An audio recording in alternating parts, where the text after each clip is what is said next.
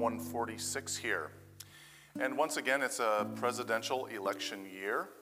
And by the middle of November, approximately half the people in the nation will be in a state of depression because of the outcome.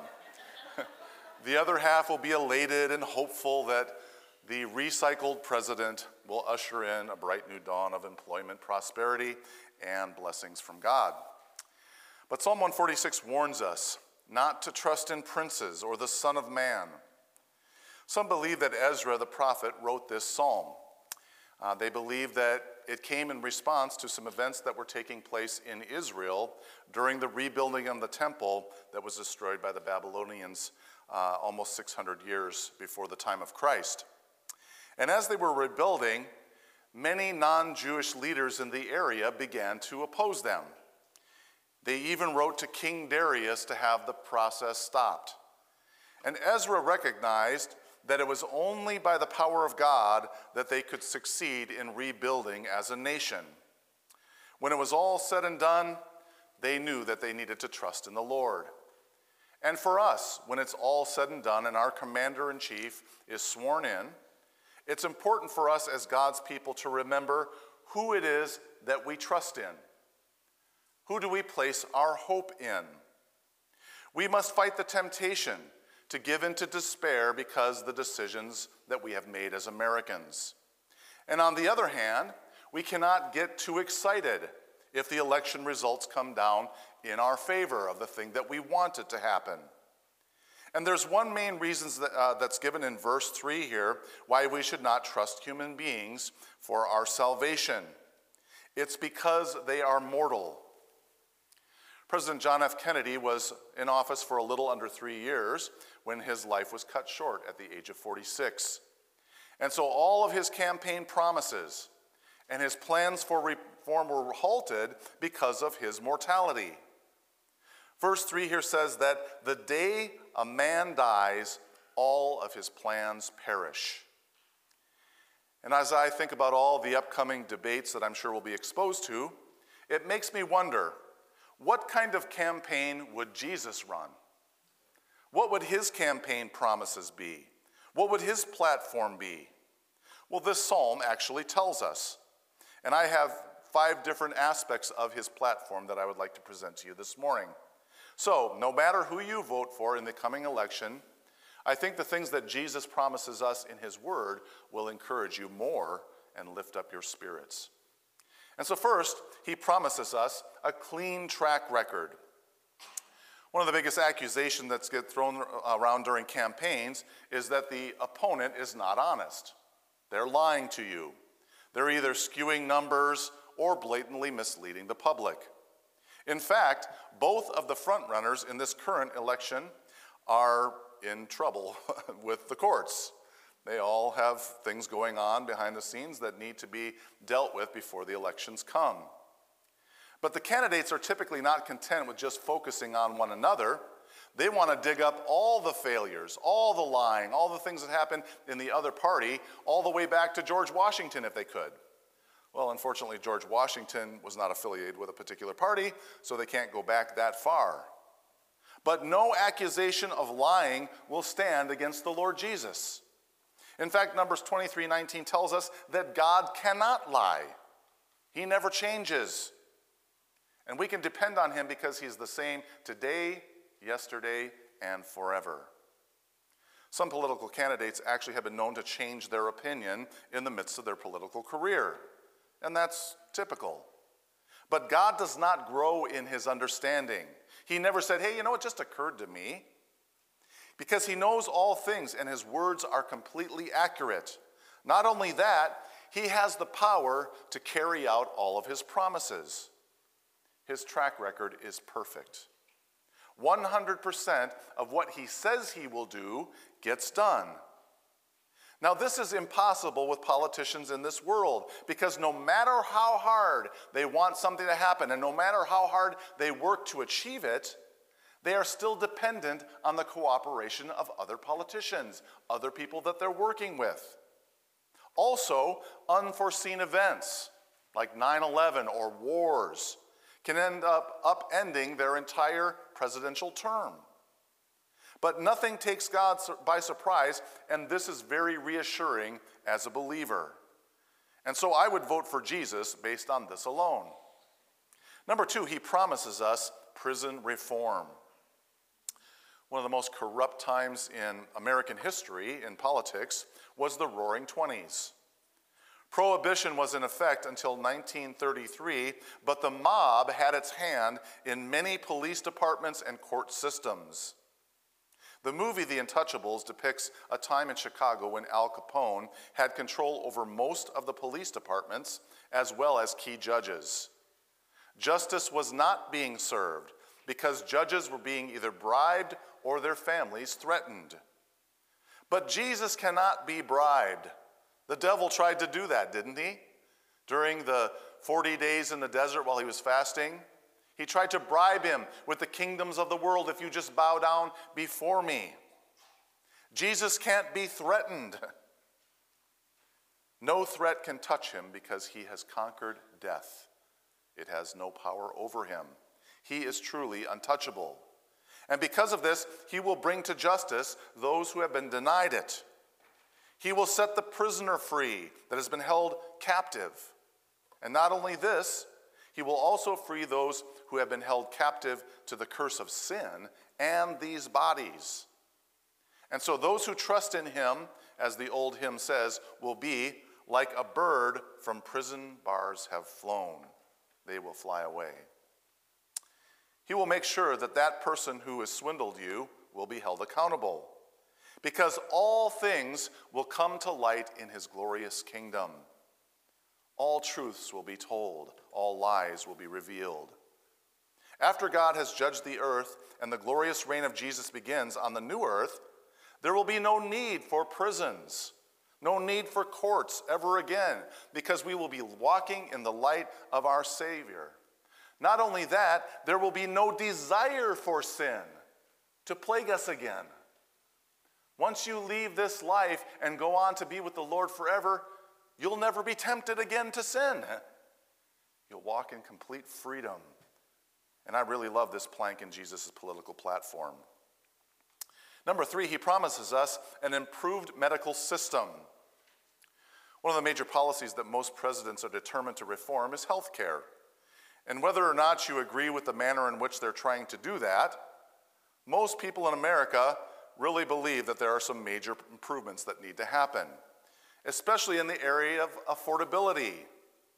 And this issue will assuredly be on the top 10 of issues that will need to be addressed in the upcoming campaign. But if we look here at verse 8, we see that Jesus has completely a different approach to health care reform. Instead of trying to free up money so that people can afford it, he eliminates the need for it altogether. He who made the eye opens it. He who made the hand straightens it. He who made the mind stabilizes it. And now this healing is available to us in a limited degree here as Christians on this earth, but will be fully realized in heaven. Even if the Lord came in today and completely healed whatever you've got going on in your body, you're still going to die. Your body will submit to health problems in the end. Lazarus was raised from the dead, but he eventually died. In fact, some people believe that he died within a few months of when he was raised because the political leaders of the time wanted him killed because he was such a witness for the Lord's resurrection power. And so we will see this amazing healing when we have our new bodies. The book of Revelation talks about this amazing place of healing. We find it in chapter 22 and verse 1. Then the angel showed me a river of the water of life, bright as crystal, flowing from the throne of God and the Lamb through the middle of the street of the city. And on either side of the river, the tree of life, with its 12 kinds of fruit, yielding its fruit every month. The leaves of the tree were for the healing of the nations. No longer will there be anything accursed, but the throne of the Lord God and of the Lamb will be in it, and his servants will worship him. Part of the reason that we need health care reform is because of its expense. But notice how King Jesus here, his charge is a little bit different from the current one. Verse 17 tells us, The Spirit and the bride say, come, and let the one who hears say, come, and let the one who is thirsty come. Let the one who desires take the water of life without price. I like that, without price. Better than the premiums you're paying now. The fourth thing we see here is he promises us powerful social programs. According to Wikipedia, social programs in the United States are welfare subsidies designed to aid the needs of the U.S. population. And these proposals began over 100 years ago. These federal programs began with Theodore Roosevelt's New Nationalism. They expanded with Woodrow Wilson's New Freedom, Franklin D. Roosevelt's New Deal, John F. Kennedy's New Frontier, and Lyndon B. Johnson's Great Society. And currently there are over 185 social programs in place that cost the taxpayers $2 trillion. Now that's 35% of the gross domestic product, or the goods and services that we produce in our country. And the two big ones are Social Security. This is a program that's designed to ensure retirement, disability, and survivors can have benefits if they're qualified. And Medicare, a national social program that guarantees access to medical assistance to those who are over 65 or disabled. Now, federal social programs didn't really begin to gain prominence until the late 1880s, which might make you wonder, what did people do beforehand? Well, the main thing they did was they turned to family members or the church for assistance. Let me know if you like Jesus' social program better than the one we have currently. Verse 7 here in Psalm 146 says that he gives food to the hungry. Verse 9 says he watches over the sojourner, the foreigner. He also upholds the widow and the orphan. And so Jesus is concerned with social issues. And he's given the church the mandate to be his hands and feet in these situations, to carry out this task, to minister to the poor and the downtrodden. Now, obviously, when Jesus comes to rule and reign over the earth, there's not going to be the need for social programs. Everything will be provided for us. But Americans are fortunate that we have welfare. In fact, we needed welfare when I was a kid. My dad was a deadbeat dad. He left when I was 4 years old. And I ate plenty of government cheese, grilled cheese sandwiches. But for many in this country, these programs here are not, they're not enough for you. They're not enough to meet the needs that you have. And especially in foreign countries, they don't have the kind of programs that we have here. And so that's why it's so important to have missions like My Father's Home, where we give to those situations so that the needs could be met for the people in their current situation. And this is a part of Jesus' platform as well. And finally, he promises us new term lengths. In 1947, the leaders of our government did a very wise thing. They amended the Constitution, placing term limits on the most powerful position, the presidency. And when we, like a certain president who's in power, that can be frustrating because we think, well, how much can they really get done in 4 years? But if we don't like a president, we can console ourselves, well, it's only 4 years, right? Or 8 if they get reelected. When Jesus comes to reign on the earth, he is not going to have a term limit. The Bible tells us that his rule and reign will have no end. And I'm excited for that because it's a righteous rule. We're not going to go, well, he's got some problems going on, maybe we need a new leader. No, it's righteousness. Everything that he does is for the benefit of his people. It's for his own glory. He doesn't have to contend with a Congress that's against him. Just imagine how much is going to get accomplished in the new earth. And I want to be a part of that. And the amazing thing is, we as Christians will be a part of that. The Bible tells us that we get to rule and reign with him in Romans 8:17. We get to be part of the cabinet of Jesus. That's amazing. In conclusion here this morning, this sermon is not meant, by the way, to distract you from the importance of being involved in American politics. Don't come to me after the service and say, Pastor Scott, you're against politics. I'm not against it. I'm just trying to put it in its proper place. People cannot save us. The government is not going to save you. Even though God instituted it for order in this life, ultimately He's the one that's going to bring salvation to you. And for all of you who are going to vote, I'm glad that you're going to exercise your right to your opinion about who you think is the best ruler in this country. But remember, the ultimate trust that we have is in the Creator of the universe. We trust in King Jesus. And we say, give us strength that we need and the wisdom that we desire to continue to live in this world until you come for your permanent reign. The analogy that I like to use is in regard to the Babylonian captivity. When Israel was captured by Babylon, they were brought to a foreign nation, and they were there serving alongside of the other people. They weren't citizens of it, but they were there helping it. Your citizenship is not here. You're a citizen of heaven who lives in captivity in this world. And you've been called to interact with the systems of the world right now. And so if you can benefit those, great, benefit them. That's what Daniel did.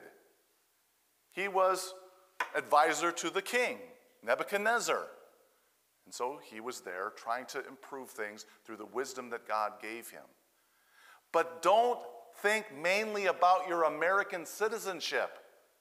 Think about your heavenly citizenship and how your interaction with this life now can bring more people into that kingdom. Interact with politics. We need to. It's a necessary evil in this life. But always remember where your true home is. Let's pray. Father God, thank you so much for the fact that we are citizens of heaven right now, in this moment. And Lord, we are interacting in this world. Give us wisdom. But Lord, help us to put politics in its right place. Because as you said, we cannot trust in princes or the Son of Man. And so Lord, we pray these things in Jesus' name. Amen. Thank you for tuning in to this sermon series from Elam. If you are encouraged today, would you consider supporting our online ministry through a financial contribution? Personal checks can be made out to Elam Lutheran Church and sent to 11504 26th Street Northeast, Lake Stevens, Washington, 98258. Or you can give online at elamlutheran.net. Thank you, and may God bless you the rest of your day.